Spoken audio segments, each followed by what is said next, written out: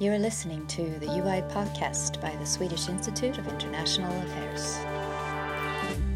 Most welcome everyone to this seminar. And the theme of today is minority rights in the world's largest democracy. For those of you who wonder which country we refer to as the world's largest democracy, it is India. And this is the second out of two seminars that we arrange here at the Swedish Institute of International Affairs on the theme of challenges to democracy in South Asia. And we thank SIDA and Forum Syd for support for these seminars. This morning I was in this room talking to about 50 12th graders about India. And I asked them, what is the first thing that comes to your mind when you think about India? And they replied, cows, bindis, and loads of people. And I was thinking that there are a lot of other things that we really need to know about India. And one thing is its progressive constitution and its safeguards for minority rights. And today we have two eminent speakers that will help us to shed some more light on India's system to safeguard minority rights. And we will also discuss some recent challenges to minority rights in India.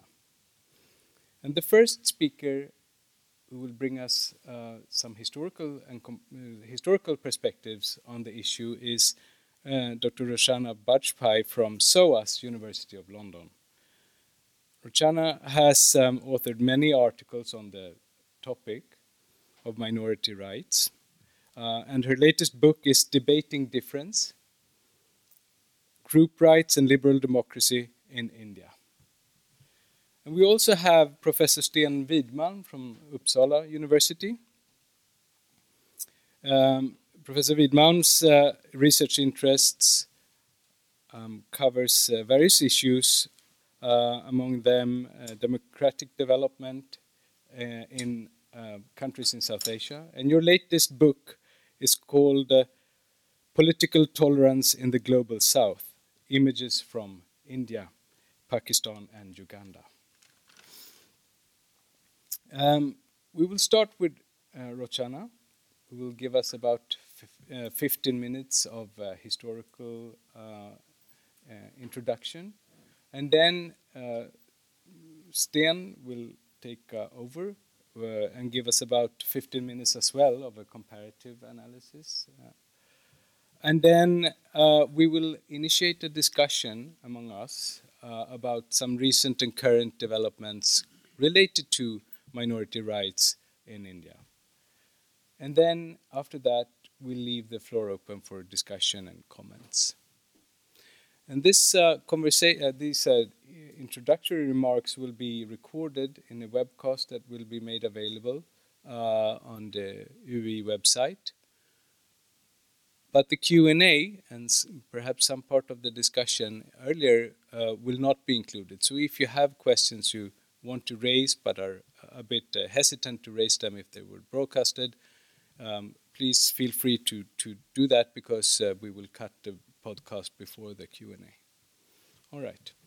So, most welcome, Rochana. Thank you. Do you want to be here? I don't mind. Thank you very much, Henrik and Anna-Karin, for inviting me, and to you all for coming. It's a pleasure and a privilege to be here with an alumnus from SOAS, where I teach, and with scholars like Sten, whose work on Kashmir in particular has been very influential in the field. Thank you also, Henrik, for the interesting set of framing questions. My brief has been to respond to these questions in fairly general terms before we go on to discuss more specific issues in detail later. So that's what I'll try and do, and I'll frame my remarks in response to these questions. So the first question that comes to mind is, who are the minorities that we are talking about when we think of minority rights in India? As some of you may be familiar, this is not a straightforward question. There are many, many groups with credible claims to be a minority in India.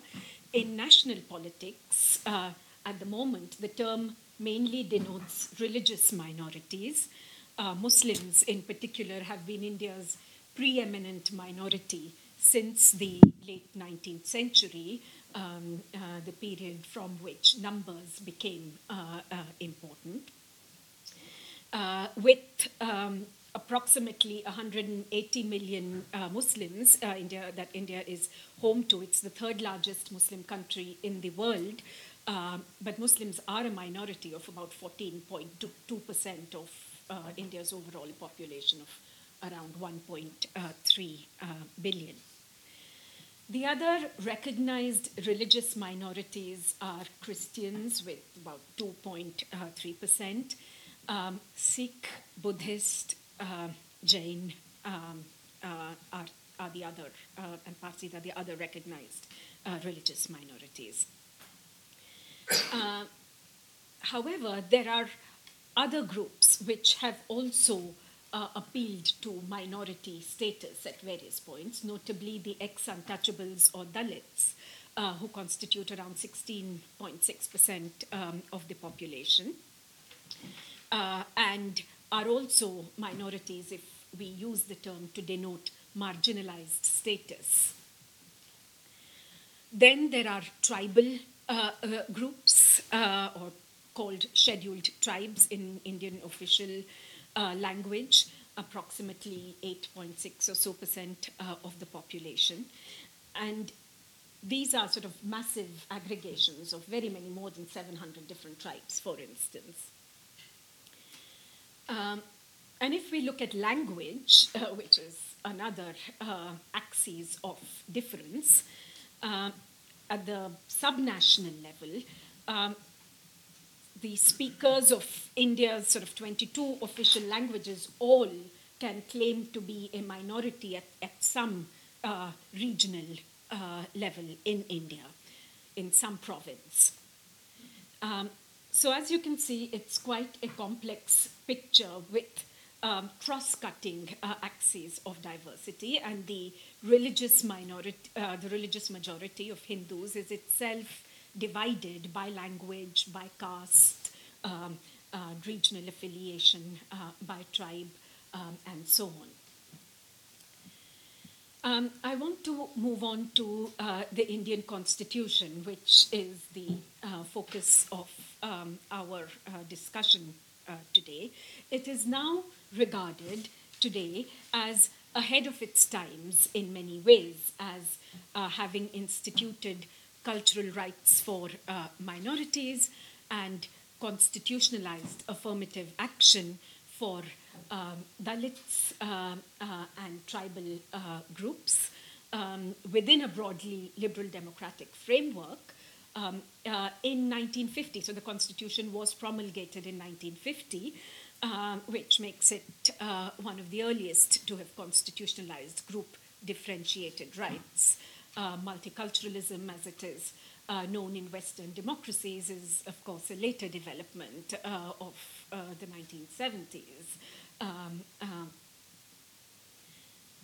The kinds of group rights, to give you a brief sense in summary, these would include legal pluralism in religious family laws. So there are 4 separate religious family laws for Hindus, Muslims, Christians, and Parsis. Sikhs and Jains are governed by Hindu law, by Hindu personal law, and personal law covers elements of marriage, divorce, inheritance, adoption. There's a common criminal law, but civil law is differentiated by religion under the Constitution. There are also affirmative action provisions, including quotas or reservations in legislatures, in government jobs, and in educational institutions for lower caste and tribal groups. And finally, there are self-government rights for linguistic and tribal minorities. So in many ways, these features are predate and presage what we are familiar with in multicultural, in terms of multicultural policies in Western democracies. Now, why did India choose to constitutionalize minority rights in the first place? It was not inevitable that it would do so, and there were many challenges to the constitutionalization of minority rights, which mean that their accommodation in the Constitution itself is flawed in many respects. The Constitution, while progressive, is flawed in many respects, including in terms of the recognition of minority rights. But I'm getting ahead of myself. To get to why minority rights were accommodated in the first place, as a country that was undergoing a partition along religious lines, which was bitterly fought and bloody at the time of independence, it was not inevitable that these rights would be recognized, that multicultural type provisions would be accommodated. I think there were several factors responsible, of which three need to be highlighted at this point. First, there were historical legacies which favored group differentiated rights. Most recently, in the British colonial period, both British administrations as well as Indian princely states had recognized forms of special representation mechanisms for religious minorities as well as for Dalits who were then known as depressed classes. Second, the Indian national movement led by the Congress party had cast itself as a secular movement which would accommodate multiple religious groups, and it had tried to distinguish itself, not always successfully, but attempted to distinguish itself as a secular alternative to a religiously defined demand for Pakistan on the part of the Muslim League. And the Congress had made public commitments to the protection of minorities through fundamental rights, through reservations or quotas for untouchables, and through procedure of decision-making through consensus rather than majority rule. These were all elements of accommodation of minorities that the Congress had committed itself to publicly in the several decades preceding Indian independence. And third, the presence in key positions of power of political actors who had a strong commitment to the rights of minorities and Dalits, notably Jawaharlal Nehru, India's Prime Minister, who was a staunch defender of secularism, and the chair of the drafting committee, Dr. Bhimrao Ambedkar, who is credited with the constitutionalization of affirmative action and with, instituting social justice in a more robust form than Indian nationalists were committed to. Their presence in the drafting committee and in the key deliberations around the Constitution helped in the constitutionalization of minority rights and affirmative action. Who was it that argued for these rights, and how were these ideas justified? To take further elements from the framing of today's discussion. The first point of note is that there actually weren't many powerful voices defending minority rights in the Constituent Assembly, especially after the partition of the country and the departure of many Muslim League leaders who had been strong advocates of minority rights, the defenders of minority claims were on a back foot, if you like, after partition, and there weren't as many strong and robust arguments for minority rights in the Constituent Assembly as there were in the decades prior to independence. And in fact, there were strong pressures from Hindu nationalists within the Congress to reduce the rights that had been agreed to in the first draft of the Constitution of 1948. As in many other countries, in India, minority rights were associated with British colonial divide and rule, and minorities, particularly religious minorities, were seen as a potential fifth column, as a threat to state security on account of loyalty to a rival neighboring state. So while India does constitutionalize minority rights, constitution making marked a moment of containment if we look at the long arc or the long history of minority rights as I detail in my book. But even so, since they were constitutionalized, how were these justified? As I detail in my book, the normative vocabulary of Indian nationalism comprised a set of concepts, those of secularism, which were associated with the protection of minority rights, of equal citizenship, of democracy, of social justice, and then finally, national unity and development. So these 6 or so related interlocking concepts were used. These were the ideas that were used in a range of debates. And there were reasons offered from within this matrix of ideas in support of minority rights. So, for instance, secularism, which had many meanings that I've written about elsewhere, but one of its key meanings was non-discrimination on religious grounds and equal citizenship, religious freedom for all, and for all individuals as well as groups. So groups were recognized as subjects of rights as well as individuals, in a departure from the sort of standard liberal position. However, as I've also detailed elsewhere, the protection of cultural difference remained under-supported in Indian nationalist opinion at the time of constitution making. So although minority rights were institutionally accommodated in normative terms in relation to this vocabulary, they remained under-supported, and both liberal ideas of equal individual rights and nationalist ideas of the requirements of national unity converged, if you like, to limit the normative resources for minority rights that were institutionally accommodated.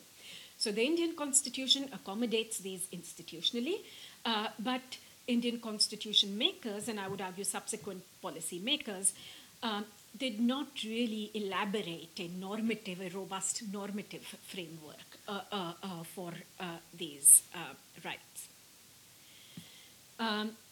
Third, to go to, if we're looking at ideas for justifying minority rights, to go to the cognate area of affirmative action, there was some attempt at elaboration of normative resources for defending group differentiated rights. So in the case of the untouchable and tribal groups, I referred to them as Dalits, also referred to as Adivasis in Indian debates. And these were easier to accommodate within a liberal nationalist framework on grounds of social justice, so on grounds of sort of social advancement, of social and economic advancement of historically disadvantaged groups, and on grounds of national unity and development. So the idea was that these groups had remained socially segregated from the mainstream because of their disadvantage, and affirmative action provisions such as quotas would produce sort of vertical leveling and thereby greater horizontal integration, thereby greater national unity. So you can see how a key nationalist concern is sought to be reconciled with group rights in the case of untouchable and tribal groups. And similarly with development, the goal was to catch up with the West, to industrialize, and this was seen to require positive discrimination as a temporary measure to boost so-called backward groups. And this is a term, backward is a term used in official debates in the short run for groups that were seen to drag the nation down and inhibit its progress. But such provisions were accommodated as temporary affirmative action provisions rather than as multicultural rights in the strong sense. So what the Indian Constitution marks is a shift, if you like, from consociationalism to affirmative action as the overall framework for group differentiated rights. Finally, in the last part of my remarks, do I have 5 or so more minutes? Okay. How has the debate changed over time? I want to highlight 3 areas before handing over to Sten. First, despite India's sort of surviving as a nation state and many positive developments over the years, with regard to the normative deficit of minority rights, that has remained and expanded in Indian policy debates. There hasn't been by subsequent policymakers, there hasn't been a elaboration of a vision for how minority multicultural rights are a benefit for the whole society, rather than just, for instance, for the groups concerned. So the society-wide benefits of minority rights have not been elaborated by Indian policymakers, and in some sense the long shadow of partition continues to constrain political thinking on this question. And there's been a tendency institutionally as well as in social practice for the erosion of minority rights over time. And with regard to religious freedom, so despite the Indian Constitution having a very expansive right to religious freedom in terms of the freedom to profess, practice, and propagate religion, which extends to groups as well as individuals, many provinces, many states have enacted laws which restrict the freedom of religious minorities. For instance, the anti-conversion laws, which have been used to target Christian missionaries and for violence against Christian minorities, and laws banning cow slaughter, which most Indian states have enacted. These go against the constitutional right to religious freedom, but they continue on the books of many Indian state governments. And the pattern has been that once majority beliefs are enacted into laws in this manner, they are then used by majoritarian vigilante groups to target religious minorities, in particular Christian and Muslim minorities, and have become a pretext for killings, for violence and harassment of religious minorities in India.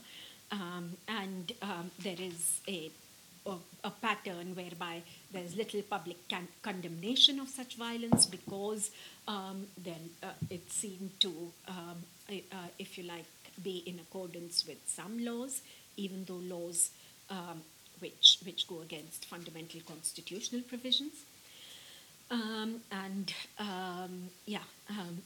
There's the prosecution of those who engage in such acts has been very limited, and courts have continued to grant bail, for instance, to those who have engaged in acts of killing and violence against minorities.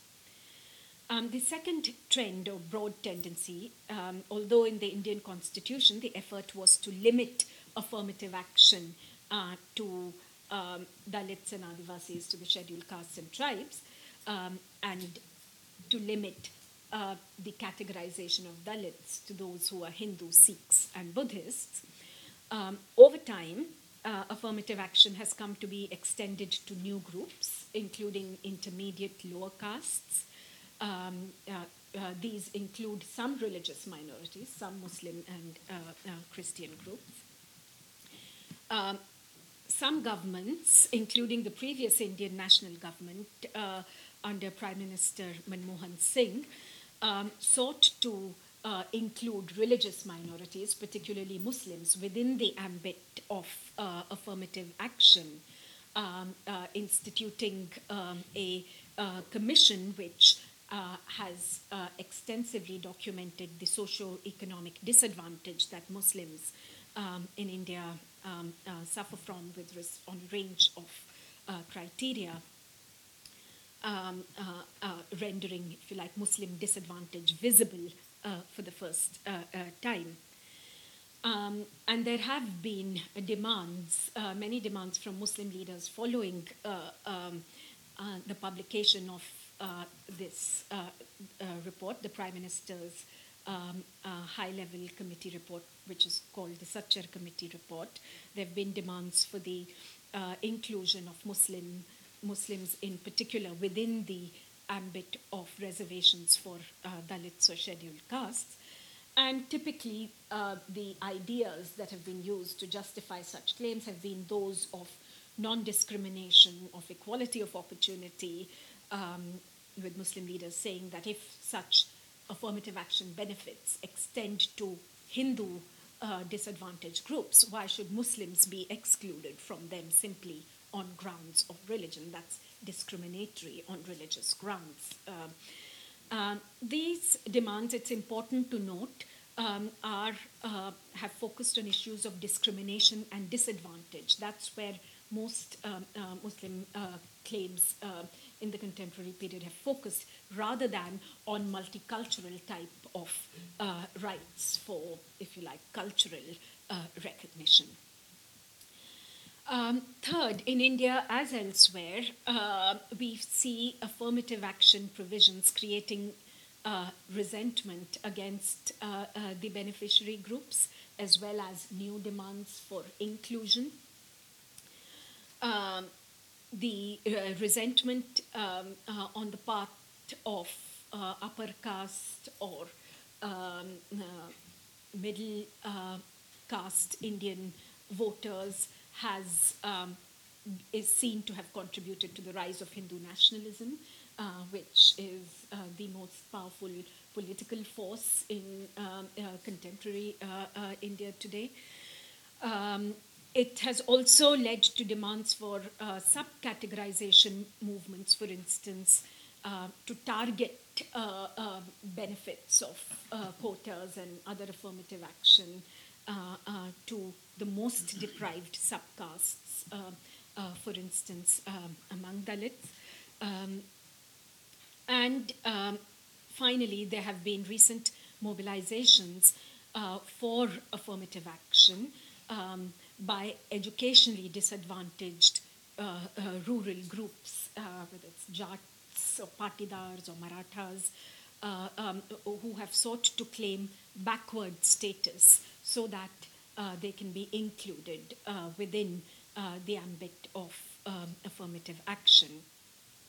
Governments have tended to give in to demands from electorally numerous, electorally powerful groups, which in turn has led to increasing resentment and opposition to such policies and growing support for the Hindu right.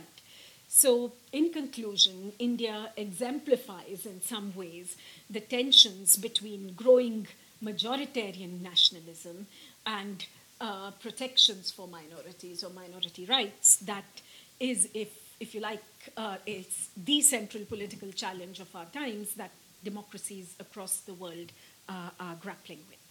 Okay, I'll stop there. Thank you very much for this very rich and thought-provoking background.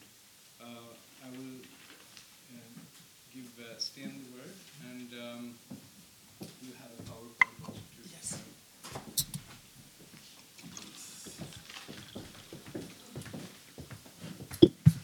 Bra, tack.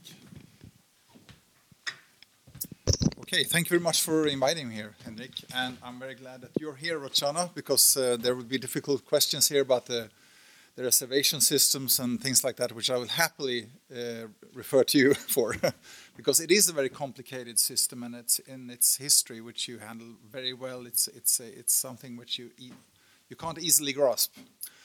It's very. I think that it's an immense challenge to try to follow what's happening in India, because it's such a huge country.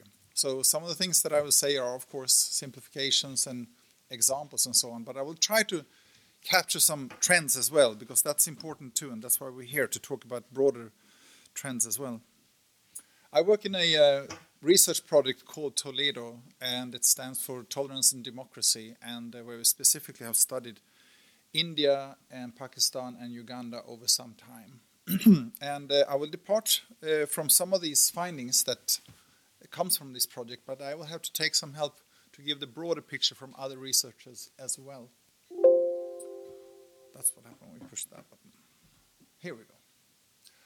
So first, let's realize that India has defied many of the predictions of downfall and collapse and so on. This has been going on for a long time. So one should be very careful before one judges a country like India, because there is resilience and there are certain things in its society which can actually work towards democracy, which we can't see from the researcher point of views, from the journalist point of views, and so on. And India has gone through so many things. It has avoided the Pakistan fate, and there has been a marvelous decrease in famines. There's a literacy revolution which has led to the control of reproduction for women and small families by that.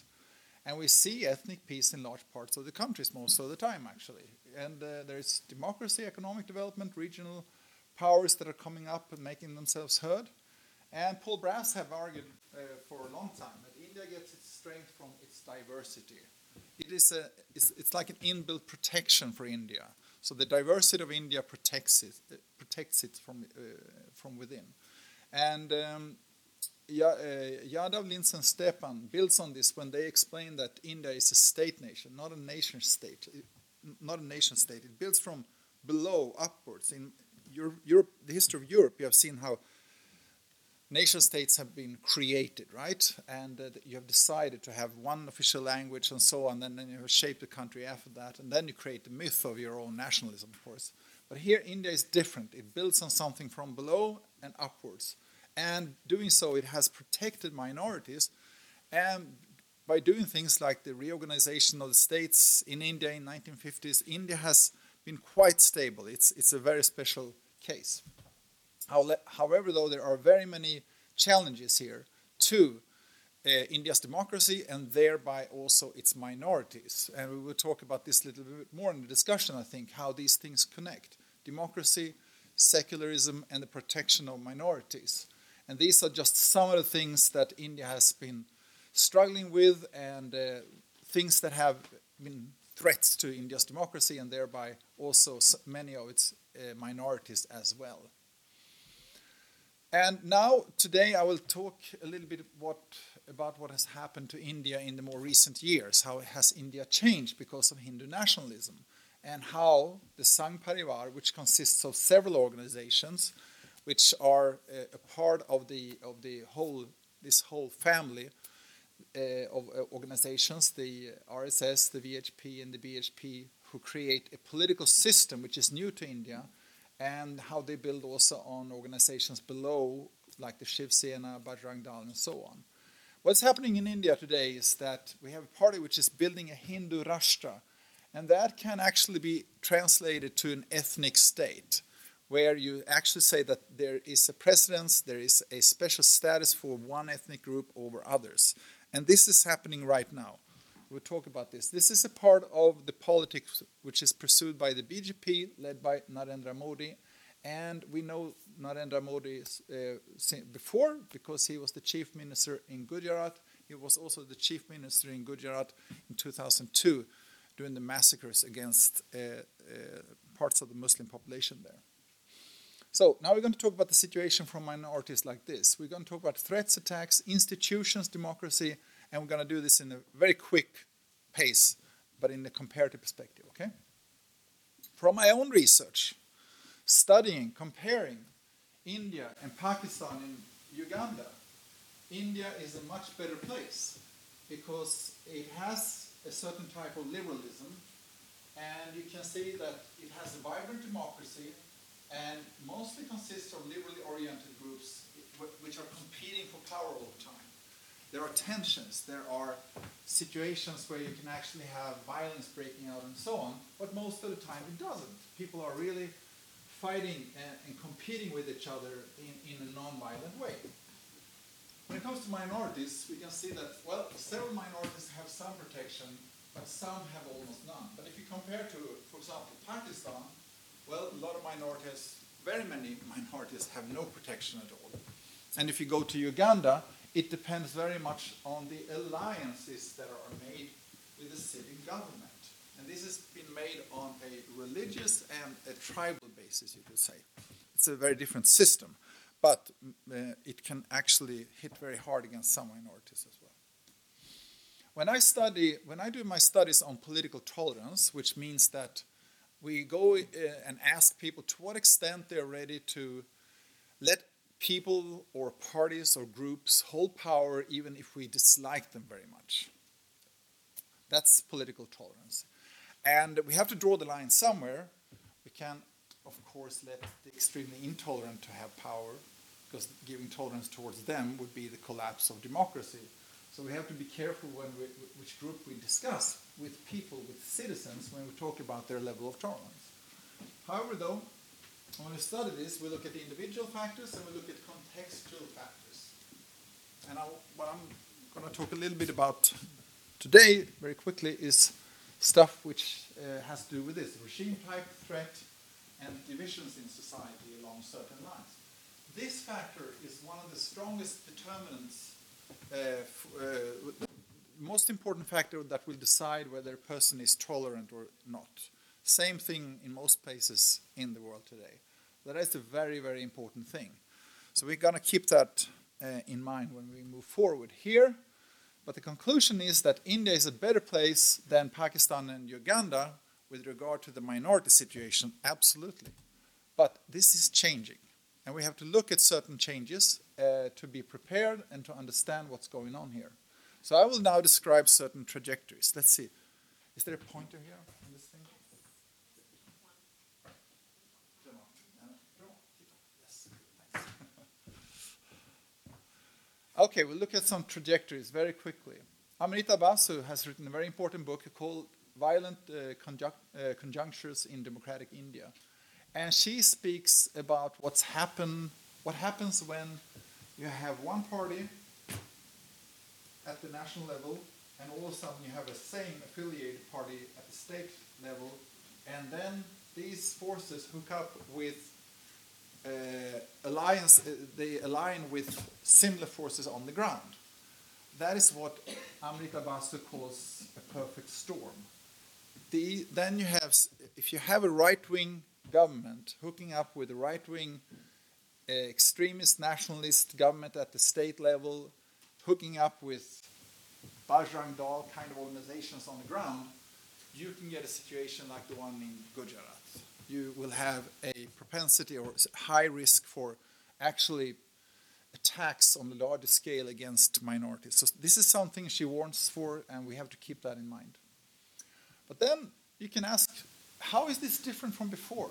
How is it different from 1984, for example, when several thousands of Sikhs were killed after the assassination of Indira Gandhi, for example? So we'll have a look at that, at trends now, very quickly. Now I'm going to use a lot of information that comes from the Varieties of Democracy project, which I've been to some extent involved in myself, but not so much. And I'm also criticizing some of the measurements sometimes, and I'll come back to that. But here, if you measure freedom of religion according to Varieties of Democracies like Freedom House or Polity4, they come out with yearly reports and data sets on how democracy and freedom in the world is doing. To look at freedom of religion, to what extent people can actually choose their own religious affiliation and so on, you can see that not that much has really changed, because this scale, which you can't see because it's too light here, this is 2014. This is over time. Here we go back all to the 1980s. So it's been pretty much, the same thing here in India. This is India, okay? I compare here also to United States, Sweden, Pakistan, South Africa, Germany, United Kingdom as well. And we're not going to go into the details about this, but we can see there's a small dent downwards here. We can also see that in the world in general, there is also a decline when it comes to freedom of religion, okay? Then we go to something called the Liberal Democracy Index, and here they put a lot of things together at once. How the elections are being done, how well citizens are being protected, how civil liberties are doing. They're put together in a larger index. And here we go for India again with the red arrow, and this is 2014 again. And here we can see a dent, and it's going down here. But we can see others. It's not very stable either before. Here we can see a general decline as well. And then we come to freedom of academic and cultural expression. You can understand what that is without me explaining it for you. And here we can see that it's been very flat for India like this. And it goes down here. Yeah, it goes down in 2014 with the BJP government coming to power, but it was going down before as well in 2012. You could see a decline starting then, under the Congress Party being in power. Now we can see something similar here when it comes to freedom of expression and alternative sources of information index. Same thing here. You see a dent here, but it keeps going down for India here. And it goes quite rapidly downwards here. So it's harder to get alternative sources of information in India today than before. And then we have freedom of political killings. You can see here that India again has been going down. You can see a dent downwards after 2014, and it's on a steady lower level since then. Same thing again though, more of that in the West and other parts of the world as well, unfortunately. And then we have something called the Deliberative Democracy Index. It's similar to the Liberal Democracy Index, but it contains more about what kind of dialogues people have, groups have, political parties have in society about political issues. And here you can see some more dramatic changes, actually. This is 2008 here, and this is India. So you have first a big slide downwards here, and then after 2014, after the election, when BJP came to power, it could have started to go up again here, but instead it's going rapidly downwards. But you can see this in other places, like the United States of America, for example, as well. This is very depressing from an overall democratic perspective, of course. But India is in particular doing not so well, or actually bad in this sense. And then I have a final illustration here, which is terrible because again it's hard to read this. Here we have 2 points in time in measurement. 2017 is indicated by red, and then we have 1983 here indicated by blue. And we have different scales here, deliberative democracy here, liberal democracy index here, and we have religious organization consultation here, which I will tell you about soon, freedom of religion, and freedom of expression and alternative sources of information. For a long time in the 1990s, the reverse trend was the truth. You could see how freedoms were expanding in places of the world. And that is because of what happened after the Cold War stopped, and there were so many more countries that became democracies. And there was a big wave for democracy. So you would see certain things that we associate as democracy or indicate democracy and so on. You would see that sphere expanding. What is happening now here in India is that you see the sphere is contracting again. It's going backwards. Development is going backwards. Except for this thing here then, religious organization consultation. And this is a tricky indicator, because when it was created by Varieties and Democracy team that put together these measurements, they thought in communitarian terms. They imagined that if a government was open to consulting civil society and also its religious groups, it would be less authoritarian, it would be more open. However, though, the problem with this is that it can also indicate how religious groups can get more influence in a government in non-secular terms, on non-secular terms. The measurement doesn't show how lopsided the relationship between one group and the government can be also. So you can have a situation where one group, they're getting a lot of access to the government. They are basically, the government or the Prime Minister's office is basically open to some groups. That would give a high indicator on religious cooperation, organization consultation. That would give a high indicator like that. And unfortunately, this is in all likelihood what's happening in India, that you have the influence of one particular religious group increasing rapidly in terms of having access to the government. And that means, when you look under the surface of this variable, that other groups are being shut out. They can't get in. So that is, these are very general things. What else is different now? Well, we have certain things here which are challenging. Attacks on Muslims, Christian Dalits, secularists, journalists, social activists, forced conversions, mentioned before here also. You have a civil society which is more politicized in a lopsided way. You know, we studied civil society for a long time in political science and sociology, and we assumed that it was all good for democracy, right? Until somebody pointed out, well, Germany during the Weimar Republic had a very strong civil society too, and was used to persecute the youth, you know, and we have such strong trust organizations like the Bandidos or the Mafia as well. It's problematical, this thing with civil society. Civil society in itself is not a good thing for democracy, which Amrita Basu shows very well in her study. In any case, we see more of a politicized civil society, and we see this, the culture of fear spreading to new places, and how the curriculum in the schools are changing. That's been going on for a long time. But the culture of fear spreading to new places is a very serious thing, because you actually don't need very much of each one of these to get this thing going. So you can just have a few attacks, people will feel fear, and then you will have this kind of a spiral of things when political tolerance decreases. So how has the situation changed for minorities in India? Well, if you look at Human Rights Watch, Amnesty, Polity4, Varieties and Democracy, and Freedom House, what they say, well, it's not going. Pew surveys show this as well. The situation is becoming tougher for minorities in India. That's the message. And in the longer run, we can see things happening here, which I'm just going to finish here. But we can see that this is not unique to India. I mean, this as some of these things you saw before, we can see that democracy in general is not doing good in the world. We can see, for example, Freedom House has shown that democracy has been in decline for 13 years now.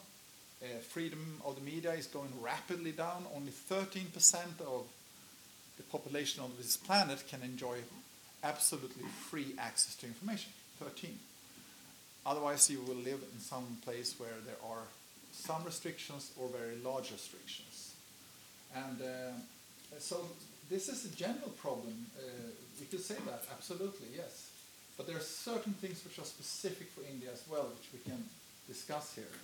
And I'm not saying that this is collapsing or anything like now, but there's a downward trend. And what I'm the most afraid of maybe now, which is the realistic thing, is that India goes silent on these developments, that people fear to express what they see and what they experience. I see this when I go to India for research. We can't do research anymore like we used to, because people are afraid that if they're associated with the study which the Hindu nationalists will get hold of, they will be threatened, the organization will be shut down, they will lose their capacity or their rights to get funds from abroad, things like that. And people fear for their lives as well. So this is serious. And if you have a culture of fear like that, you are turning into something like what Vladislav Surkov designed for Russia. And that is the managed democracy model, where you uphold elections today. In general, authoritarian states without election are rare. So you'll see elections, yes, absolutely, but you will see how you have a state which developed towards something more like what Orban speaks about, the liberal democracy kind of model. That is the real danger, I think, that it's not that it's going to collapse or anything like that. I don't think it's going to do that. But that you see these small cuts into certain rights over time, and you get used to that, and then you take away a few more rights again, and then you have a managed democracy. Okay, thank you.